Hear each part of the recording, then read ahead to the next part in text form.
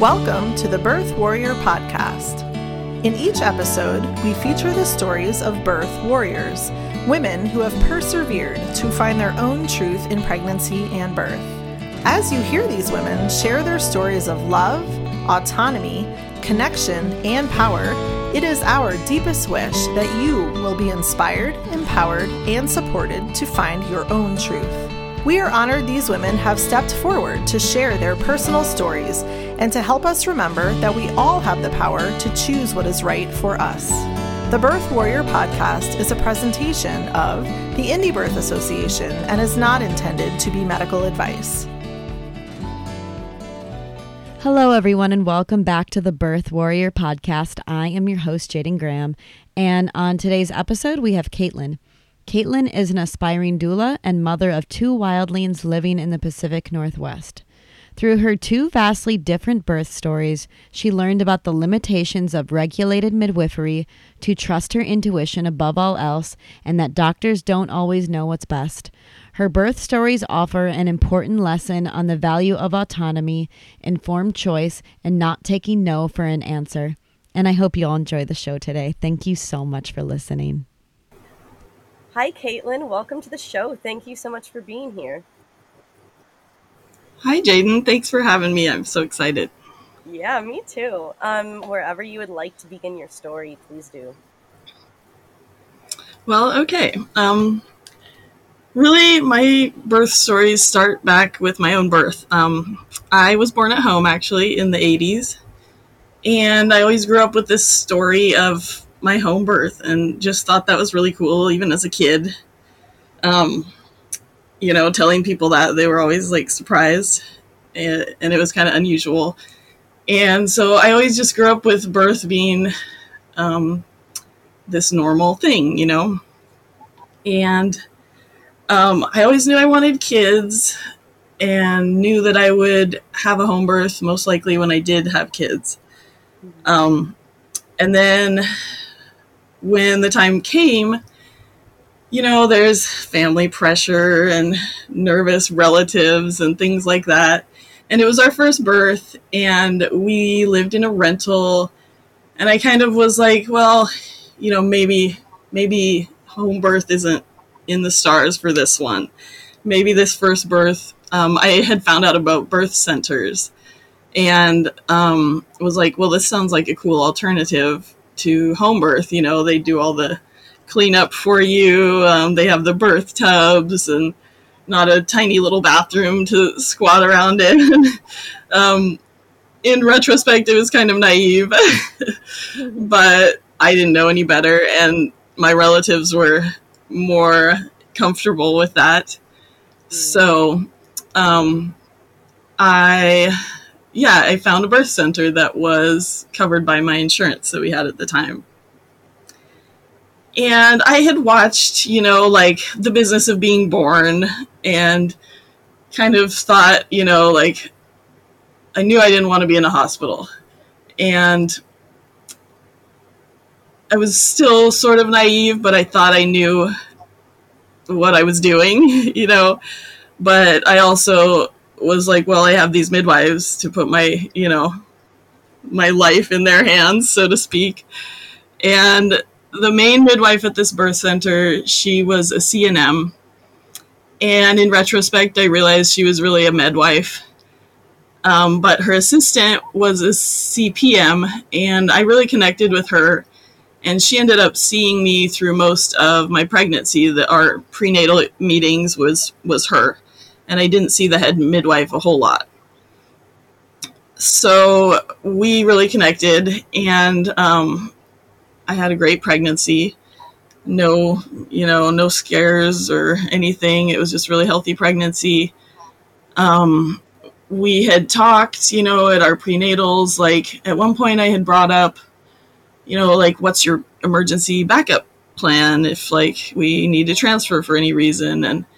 And the maid midwife kind of brushed me off and was like, oh no, we don't need to talk about that. That happens so rarely. You don't need to worry about that. So I was like, oh, okay, great. Went along my journey. And at one point during my third trimester, I was at an exam and I had been feeling this bump up near my ribs. And I had kind of asked, like, hey, what am I feeling? You know, I like push on it and it kind of pushes back, and what's up with that? And the midwife was like, oh, that's just his butt. You know, no need to worry. He's just wiggling around in there. And so, you know, I kind of thought about it a little bit, but they said that, and I was like, okay, they know better than I do. No big deal. Mhm. And so we're going along in my pregnancy, and you know, I made it to my due date, and no labor, of course. And things were going fine, though. My blood pressure was getting up there a little bit, but they weren't too worried about anything. Like, they didn't try to scare me or anything, which was great. And they did offer after my due date to strip my membranes, but I kind of declined. I was like, no, I'd rather just wait for natural labor to come. And that was fine with them. And I got to 40 and 6 and woke up in the middle of the night with some like little cramps, and was like, I wonder what that was. Went back to bed, woke up in the morning, and my mom called me, and she was like, hey, she was planning on coming to the birth. I had invited her. You know, I wanted my mom to be there, and she was going to stay for, you know, a week or so postpartum. And so she calls and is like, hey, I just took the day off. I had a feeling you were going to go into labor. How are you feeling? I was like, well, I've actually had some cramps this morning. What was your labor like when it started? And she told me, oh yeah, it started out, you know, sort of crampy. And she was like, I'm going to hop in the car and head there, because she was about a 7-hour drive away. And, you know, she wanted to make it in time. So she hopped in the car, and I just labored throughout the day at home. My husband and our dog were hanging out, and went great, really smooth. I was like, oh, wow. You know, I thought it would hurt more than this, and this seems doable and whatnot, you know. And about 8 p.m. in the evening, we head to the birth center. So I'd been in labor. I mean, not active labor, but, you know, early labor for about all day, pretty much. And it started getting more intense at, you know, 7 or so. So we decided to head to the birth center.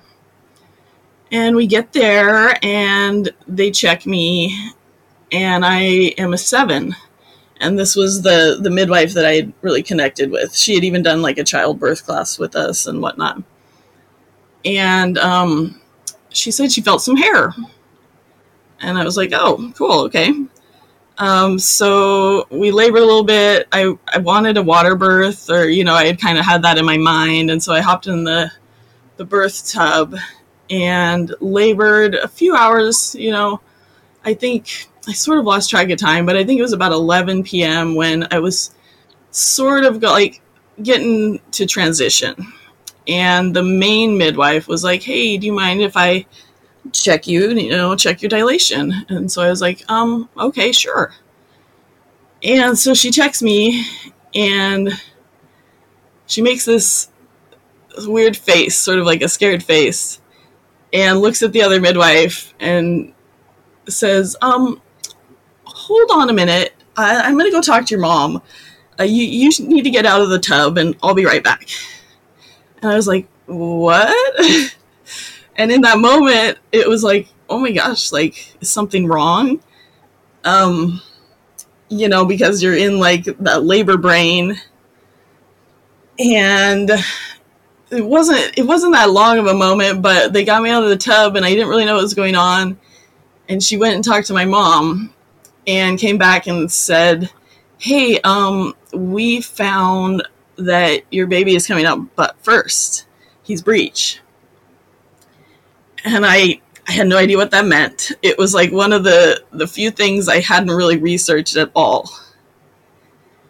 And basically, I'm getting emotional, sorry. Basically, she told me that I couldn't have my baby there. Oh, wow. And this was not even a conversation that they had with you before of these are possible outcomes to where we would need to transfer you. That was not a conversation. Not at all. Yeah. Breech was not even Wow. a subject. No. Wow.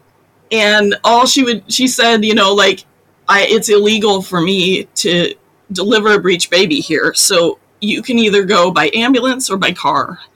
And in her conversation with my mom, my mom was like, you need to call an ambulance now. This is a baby. And she was scared for me, She didn't know either. So an ambulance was called. We weren't in distress or anything. It was just he was breech. And they didn't want me to have him there. She gave me a shot of something. I don't know what it was, but it was to stop my contractions or to slow them down. And we hopped in an ambulance. And she rode with me. Didn't really talk to me at all the whole time. I was strapped on my back, and I was having a lot of back labor, probably because he was breech. And it was excruciating. It was like a 30-minute ambulance ride. But there was no conversation about, what's going to happen, what do we do with breech, nothing like that. We just got to the ER, and this by now was about like 1 a.m, I would say. And so the on-call OB was there, and they kind of came in. And again, this was sort of blurry, but I do remember being told, you could try to have your baby vaginally, but his head could likely get stuck, and then, you're in trouble. He could die, was basically the gist of it. And they handed me some paperwork that, of course, I couldn't read or anything in the middle of labor, and going through almost pretty much transition this, whole time, excruciating contractions because I was filled with adrenaline and fear at that point, So I signed the papers and said, okay, well, I want my baby to be safe, right? And so I consented to a C-section, thinking, that was the only real option I had. So they performed the C-section. I go in, I finally get my room after the surgery, and he came out just fine. He, cried right away. His Apgar was 7 and 9.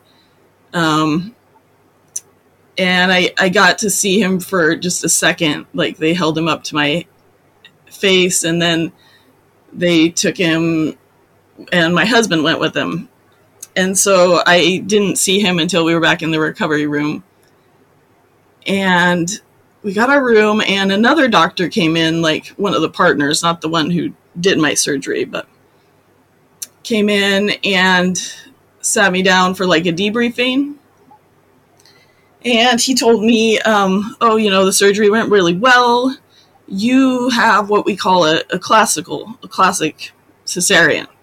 I had no idea what that meant. I was like, oh, classic. It went well, right? Yeah. And then he explained to me that during the surgery, they made the horizontal incision, the transverse normal cesarean incision, but when they went in, the surgeon, she had to make an extension vertically.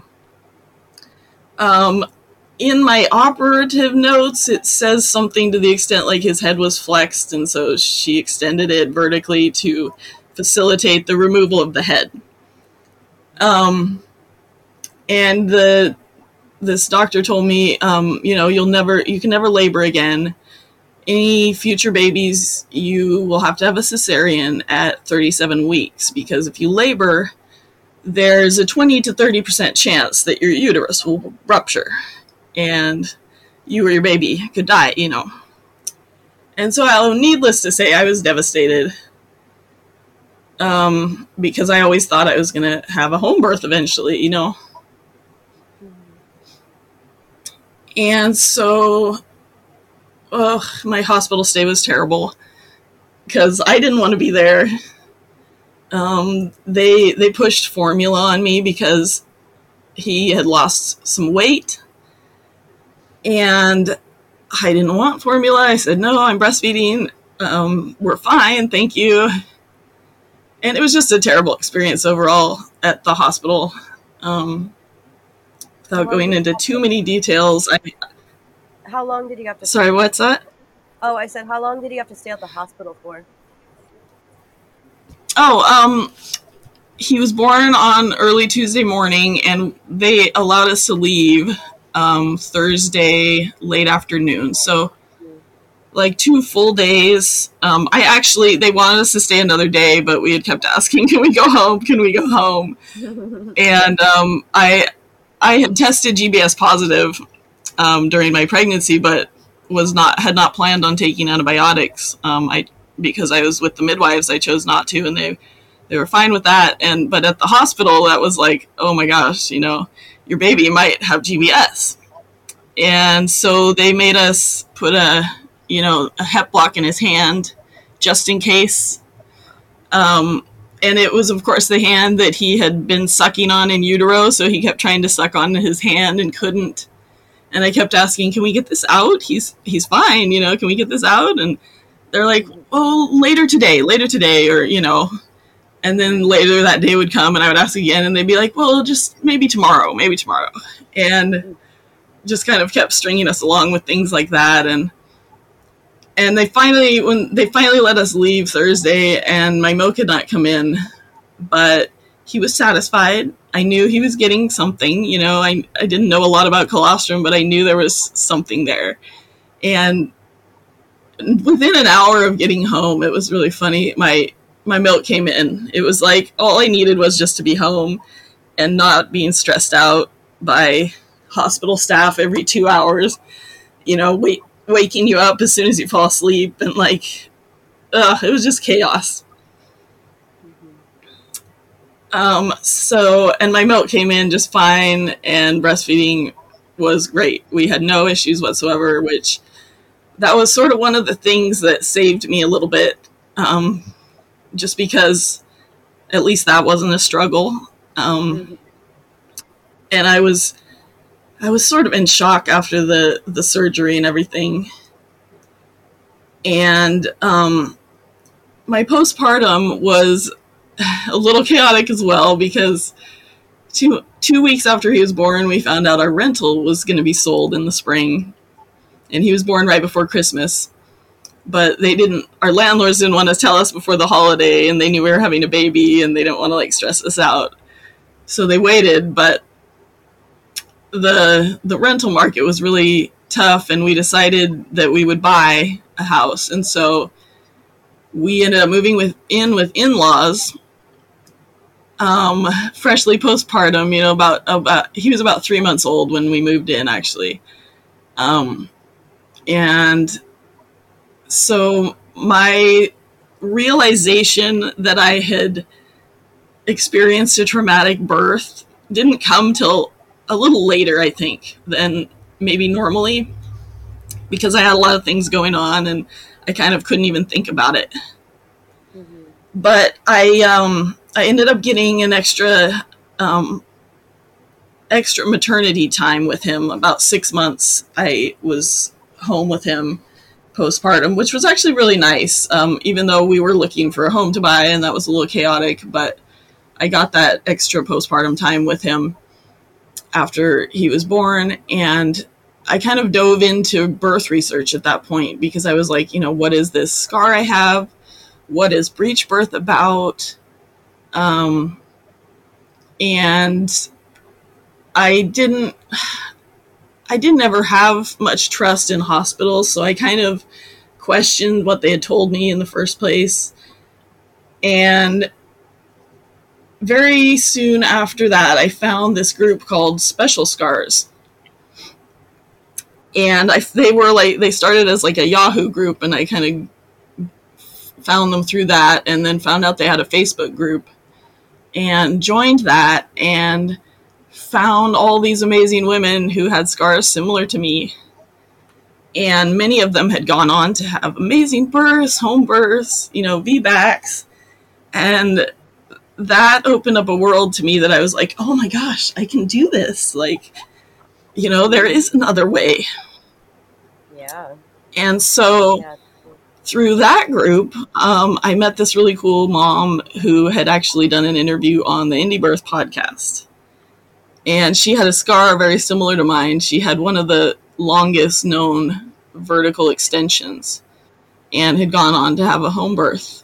And that podcast episode, like, that did it for me.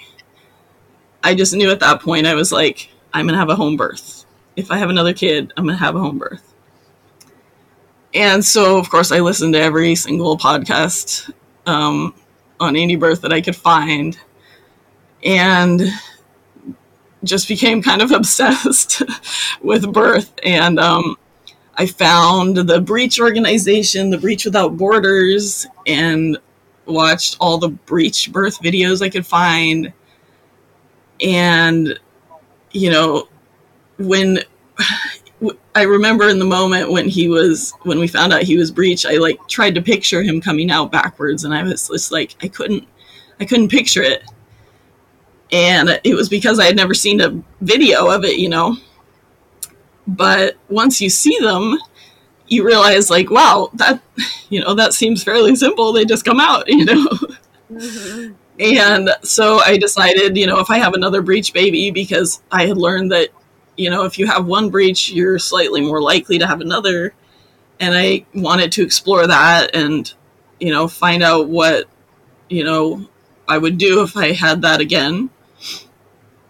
And realized in retrospect that if someone had told me that I could push out a Breech baby that first time, I would have opted for that. So anyway, where was I going? So 2 years comes around postpartum, and we decide, okay, my husband and I decide, okay, maybe we want another baby. But I had kind of never really closed my experience with my midwives. They did my 6-week postpartum visit, and I felt like they were ashamed because it was just a mistake, like an innocent mistake, really, because they did think he was head down the whole time. And so I decided to contact the midwife I was closer with and reached out to her, and she kind of said, hey, I'm happy to meet with you if you need to let out your anger or yell at me or whatever. And I was kind of like, what? No, I really just want to talk to you and like talk about what happened and kind of close that part of my life. Mm-hmm. And so she came to my house, and we had this she stayed for hours, and we talked, we cried, and we talked about breech birth. And turned out she was really supportive of breech birth, actually, but she just hadn't said anything about it. And she had actually left that practice after my birth because the main midwife accused her of purposefully not disclosing that I had a breech baby. Wow. And that wasn't what had happened, really, but the main midwife thought she had done it on purpose so that I would have like an accidental breech, because she knew she was breech supportive. And so she ended up leaving because she didn't feel welcome there anymore, mostly due to my birth. And she started her own practice. And so, we talked about that because she still had, it was cathartic for both of us, I think, to just close that part of our lives, because it had really affected her life too. Mm-hmm. And I hadn't realized that at all. And so, I told her I'm going to try for a home birth, and this is what I found out, that it's illegal in my state for licensed midwives to attend my kind of VBAC because of my scar. And so, like, they can attend a normal cesarean VBAC, but because I have this extra extension, they can get in trouble if they do. So I knew this and went in and decided to talk to an OB that was supposedly really VBAC supportive, because I was like exploring my options, before I got pregnant. And so I went to this OB that like the ICANN had recommended. And I spoke with her. It was, maybe a 15-minute meeting. She looked at my surgery notes. She said, I'll call your surgeon and just talk to her and see what she says. And it says at the bottom of my operative report, not a candidate for VBAC in big, bold letters. But it doesn't really say how long my scar extension is or anything specific about it in my report. So she kind of wanted to find out, from the surgeon who did it, a little more detail. So I leave. She calls me about 10 minutes later and is like, yeah, I'm sorry I can't support your VBAC. The surgeon said your scar extends too far up into the fundus and yada, yada, yada. And so I was in tears in the car after that and drove home. And I just decided at that point, like, okay, I'm doing this, I'm on my own then. And I'm going to find somebody who will support me. And so I had reached out to my old midwife again and was like, hey, do you know anyone who does things like this? Like, I had no idea, who I was looking for really, but I knew if anyone knew, she would know. And so she finds me the number of this midwife, this like elder midwife who happened to just live an hour away from me, but she was a traveling midwife.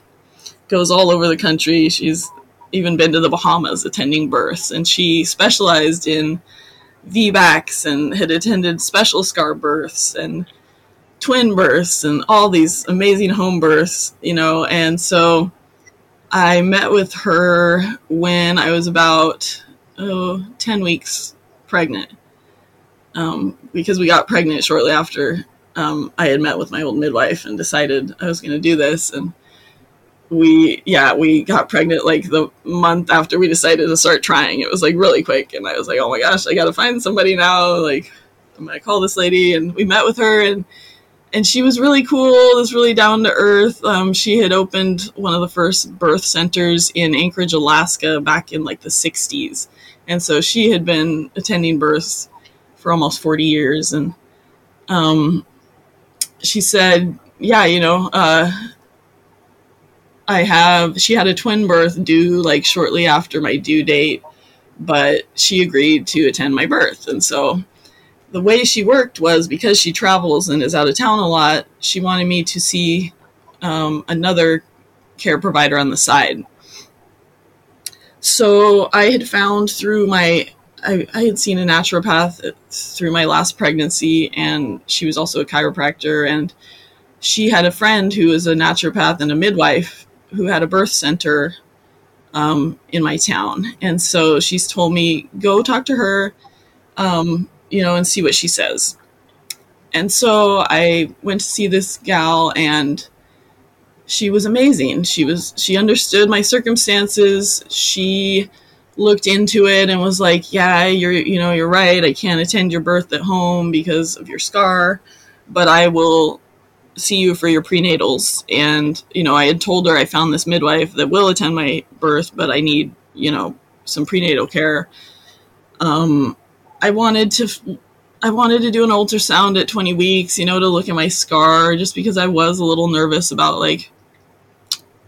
all that scare that they put into you about uterine rupture and whatnot. Mm-hmm. And in my research about special scars, the group I was in, they have a library of information on the little research that has been done on unusual uterine scars. And it turned out that the actual rupture rate is less than 2%. It's like 1.9%. It's considered the same risk as like a 2 cesarean VBAC mom. And so that doctor that told me 20 to 30% had just blatantly made up a number and lied to me. Man, that's so messed up. So, and there's this interesting thing in like the medical world that like instead of saying you have a 98% chance of success, they say, well, there's this 2% chance that your uterus could rupture. Right. But they don't also tell you that of that 2% chance, the morbidity rate is even less than that, and most uterine ruptures don't end in a fatality. But of course, they don't emphasize those parts. You have to find that out on your own, doing research. And so, I went to this midwife, and she was doing my prenatals. We had the ultrasound. They couldn't even really see my scar, because the reality is, like, they can't see a whole lot on those, and they want to check because they think it's going to help, but really, I don't know. It was fruitless, really. But that made me feel good because at least, they couldn't see anything wrong with it. I did have an anterior placenta, but it was above my scar, so they didn't scare me with any, placenta accreta or anything like that. And my pregnancy went well. They wanted to do another ultrasound near the end of my pregnancy just to check again on my scar, I think it was, but it was getting towards the holidays, and I had an appointment at 35 weeks, and my fundus had grown like more than they thought it should have. So she wanted me to get an ultrasound a little early because she was worried about too much amniotic fluid. And so at that point, I reached out. I had sort of been in contact with the traveling midwife who was going to attend my birth off and on through text message and whatnot, but I didn't have a whole lot of questions for her, so I kind of didn't, talk to her a whole lot other than when I had an appointment. So I tried to reach out to her when I had this little scare of the amniotic fluid, and she didn't reply. And I was kind of like, okay. And I reached out again through another method, like social media or something, and no reply. And, I'm coming up on 36 weeks, and it's the holidays, and I'm like, okay, well, maybe she's busy, and no response for a week, 2 weeks. And so I reached out to my old midwife again, who had recommended her, because at this point I was sort of in a panic. Like, I wanted to talk to her before that ultrasound. I ended up getting the ultrasound and nothing was wrong whatsoever.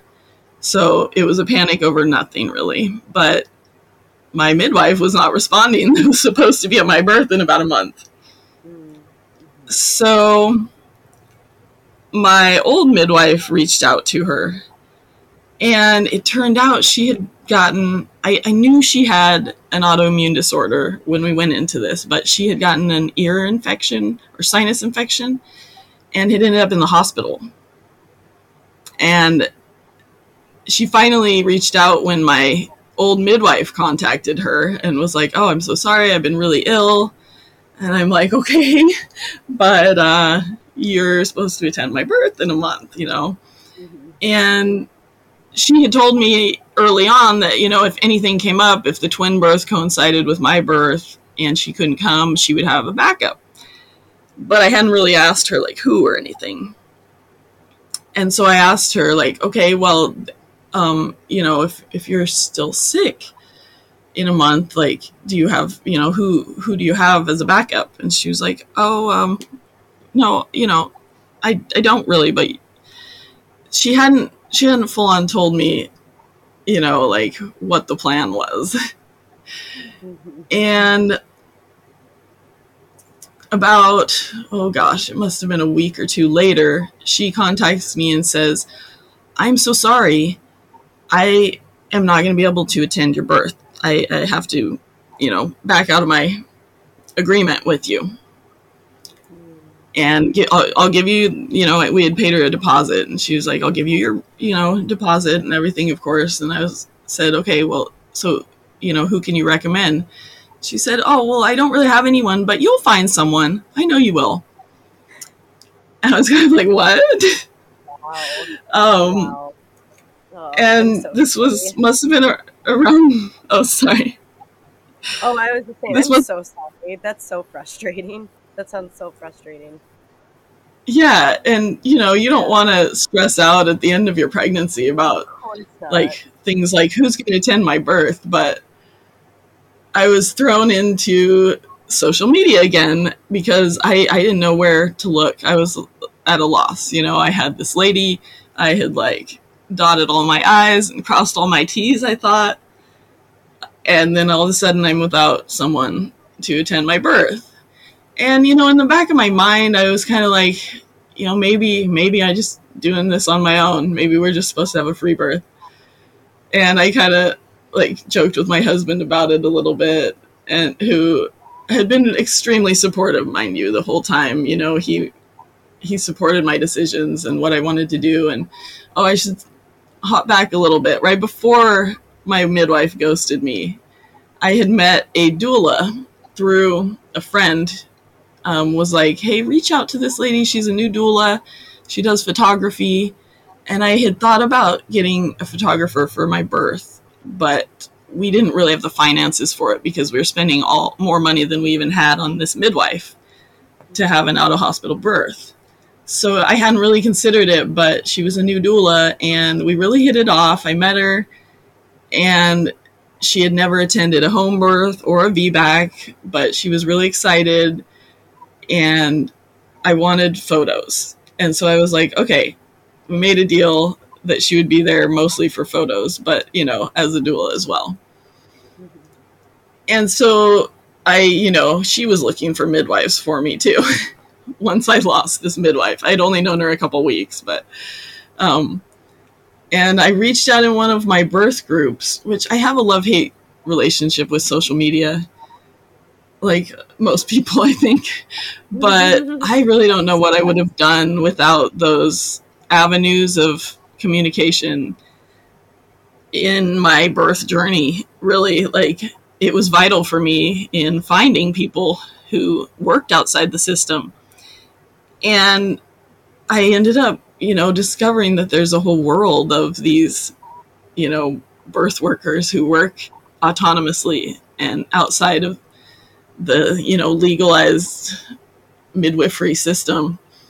And this gal reached out to me in one of the groups. She lived in about 3 hours away from me, but she said, "I don't want you to be stressed out in the end of your pregnancy. If you don't find anyone, let's talk, and I can be your backup." And so we chatted just by phone, and this was probably about 37 weeks or so. And I had found a few other people in the area, but nobody had really gotten back to me because it was so last minute that most people are booked, right? Mm-hmm. And busy with other births.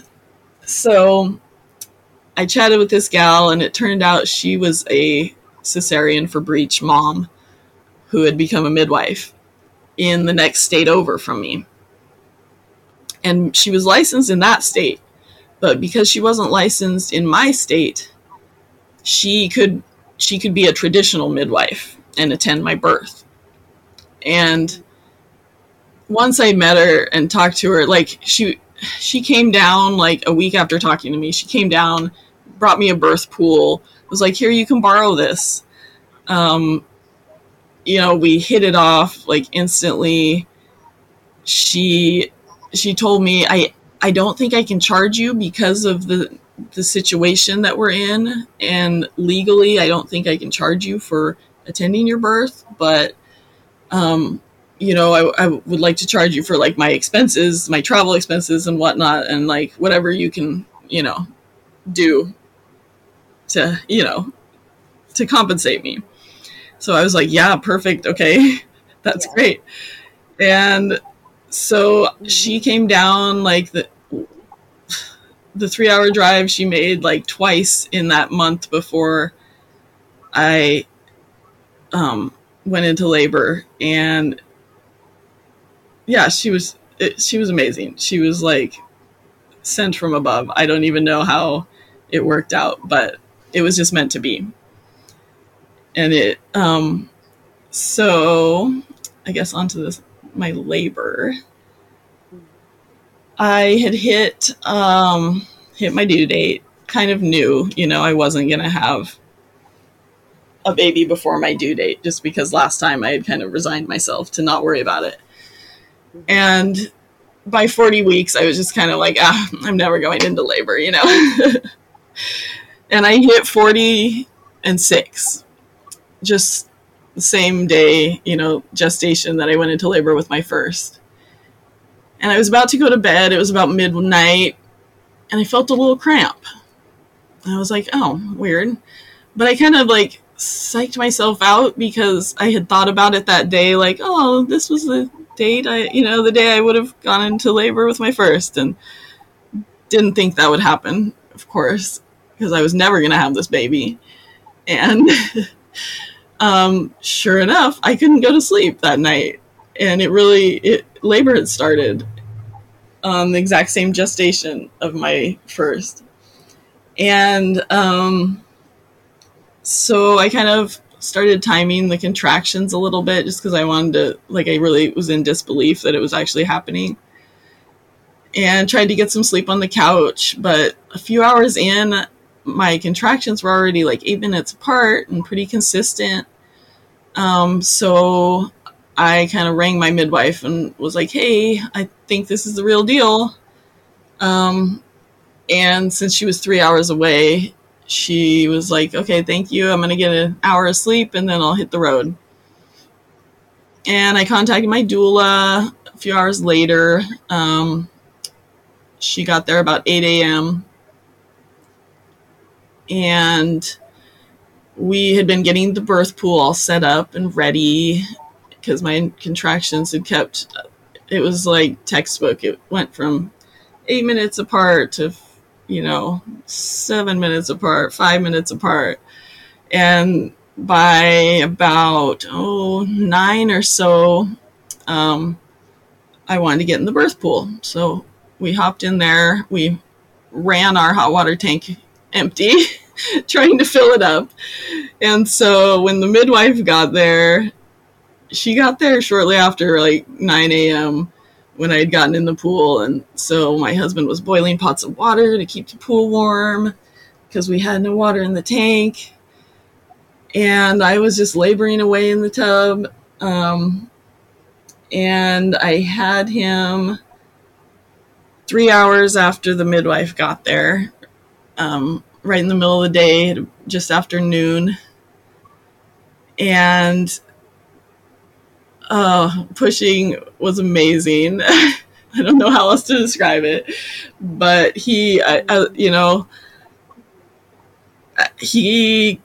I felt the ring of fire about 3 times, it felt like. And by the 3rd time, I kind of looked at my midwife and was like, is he going to fit? I was in transition, but I came to that moment of doubt, he's I've never done this. Is he going to come out? Is he going to fit? Or am I just going to keep having this ring of fire over and over again? And I started feeling the urge to push every contraction and just kind of let my body do what it needed to do. And at a certain point, there was one huge contraction. His head was so close to coming out. And I kind of just went with it, roared, and I went somewhere. I blacked out, kind of. And the next thing I knew, I heard the midwife saying, here, grab your baby. And his head had come out, and then the rest of him just slipped right out. And I opened my eyes, and she was handing him to me out of the water. And the picture I sent you, I was just sort of in shock that oh my God, I did it. I can't believe it actually happened. I got my home birth. And we all cried. It was amazing. It turned out it was a really cool experience for my midwife too, because one of her first births she had attended was a T-scar, an inverted T like mine. and it was one of her friends that she had supported. And so, like, I guess that scar was really close to her heart too. And so we all just, were in tears and of happiness, and oh, it was amazing.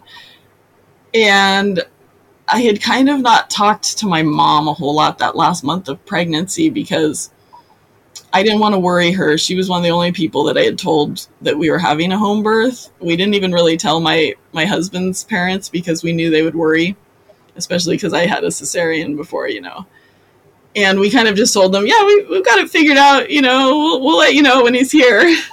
And we kind of just kept it to ourselves. But right at the same time I had lost my first midwife, my mom had started bugging me about, like, if there's no shame in going to the hospital if you need to, blah, blah, blah. And so I kind of told her, Mom, I'm not going to answer the phone anymore. We'll let you know when he's here, but I don't need this stress, because I didn't tell her that I had gone through losing my midwife and all this stuff was going on, and I was already stressed about it. And then I think she had talked to my brother because he had reached out and, like, said, if you need help paying for the hospital, if you need to go to the hospital, like, don't let money stop you, kind of thing. And I was like, no, it's not about that. Yeah. And then at one point my dad had sent me just a letter that wasn't really a letter. It was just an envelope with some, like, medical VBAC research about, the risks of VBAC. And it was just like, okay, I don't need this either. But all these people were trying to just insert, their fear into this situation. And I couldn't do it. So I just kind of stopped answering the phone. Mm-hmm.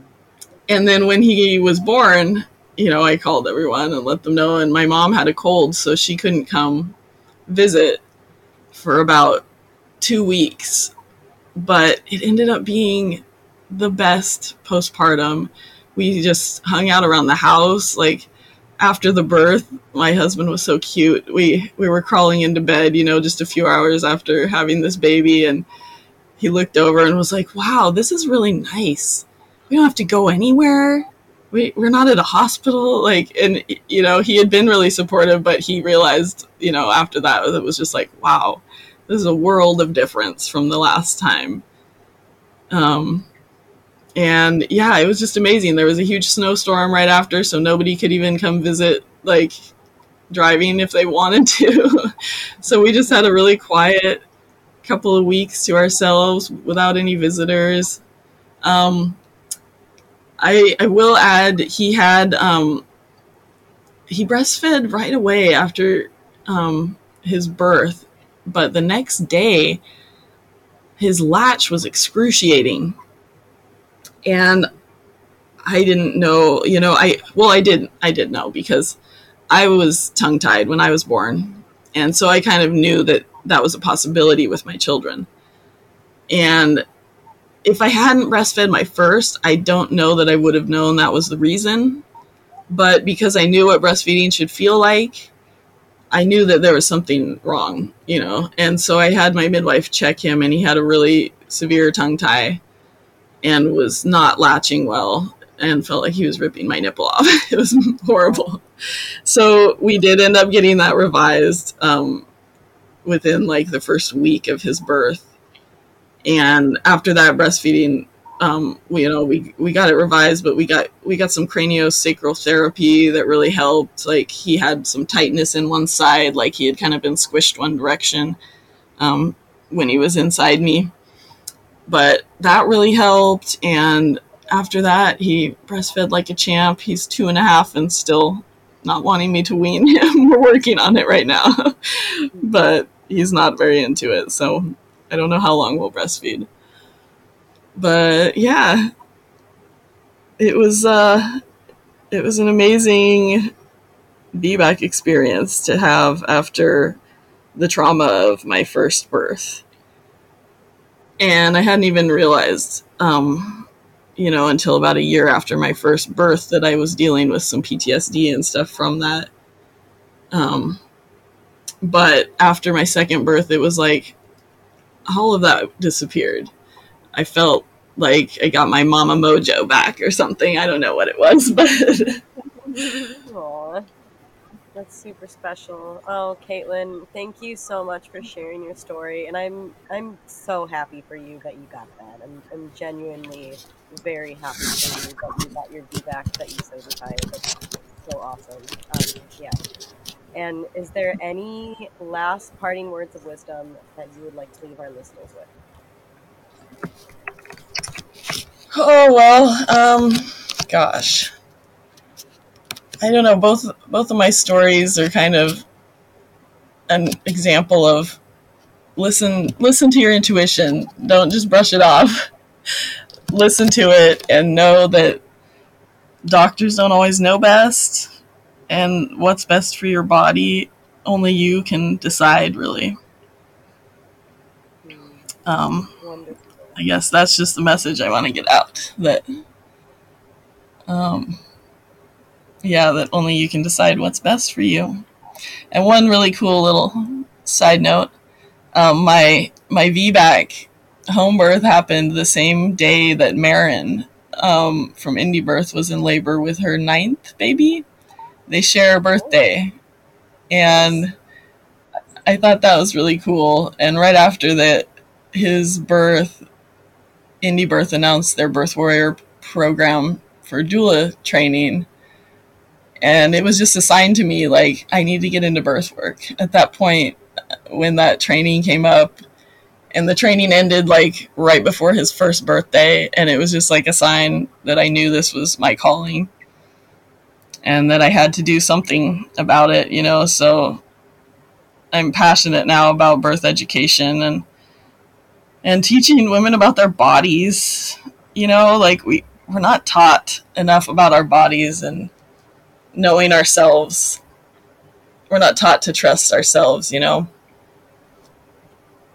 because we're always looking to professionals or the medical system, you know, to tell us what's wrong, when really most of the time we can tell ourselves, I think. Yeah. And so I guess that's just one of my little side takes from it. Well, right on. That's amazing to hear too, and yeah, blessings to you on your path with that too, and yeah, hope the future ahead looks or hope the future ahead is bright and full of a lot of birth in your future, and a lot of like women, and a lot of other women coming to you and you meeting them where they're at as well, and just sharing your knowledge, and that's such a beautiful thing. Thank you so much for doing that work too. Yeah. Oh, thank you. Yeah. All right. Thank you, Caitlin. Thank you so much for listening. Storytelling is a profound agent of change, one that has the ability to plant seeds of inspiration, introspection, and beyond. If you have an empowering birth story that you would like to share on our podcast, please head over to indiebirth.org/birth warrior to send your submissions. That's indiebirth.org/birth warrior. Hope you have a beautiful week wherever you are in the world. Until next time, friends.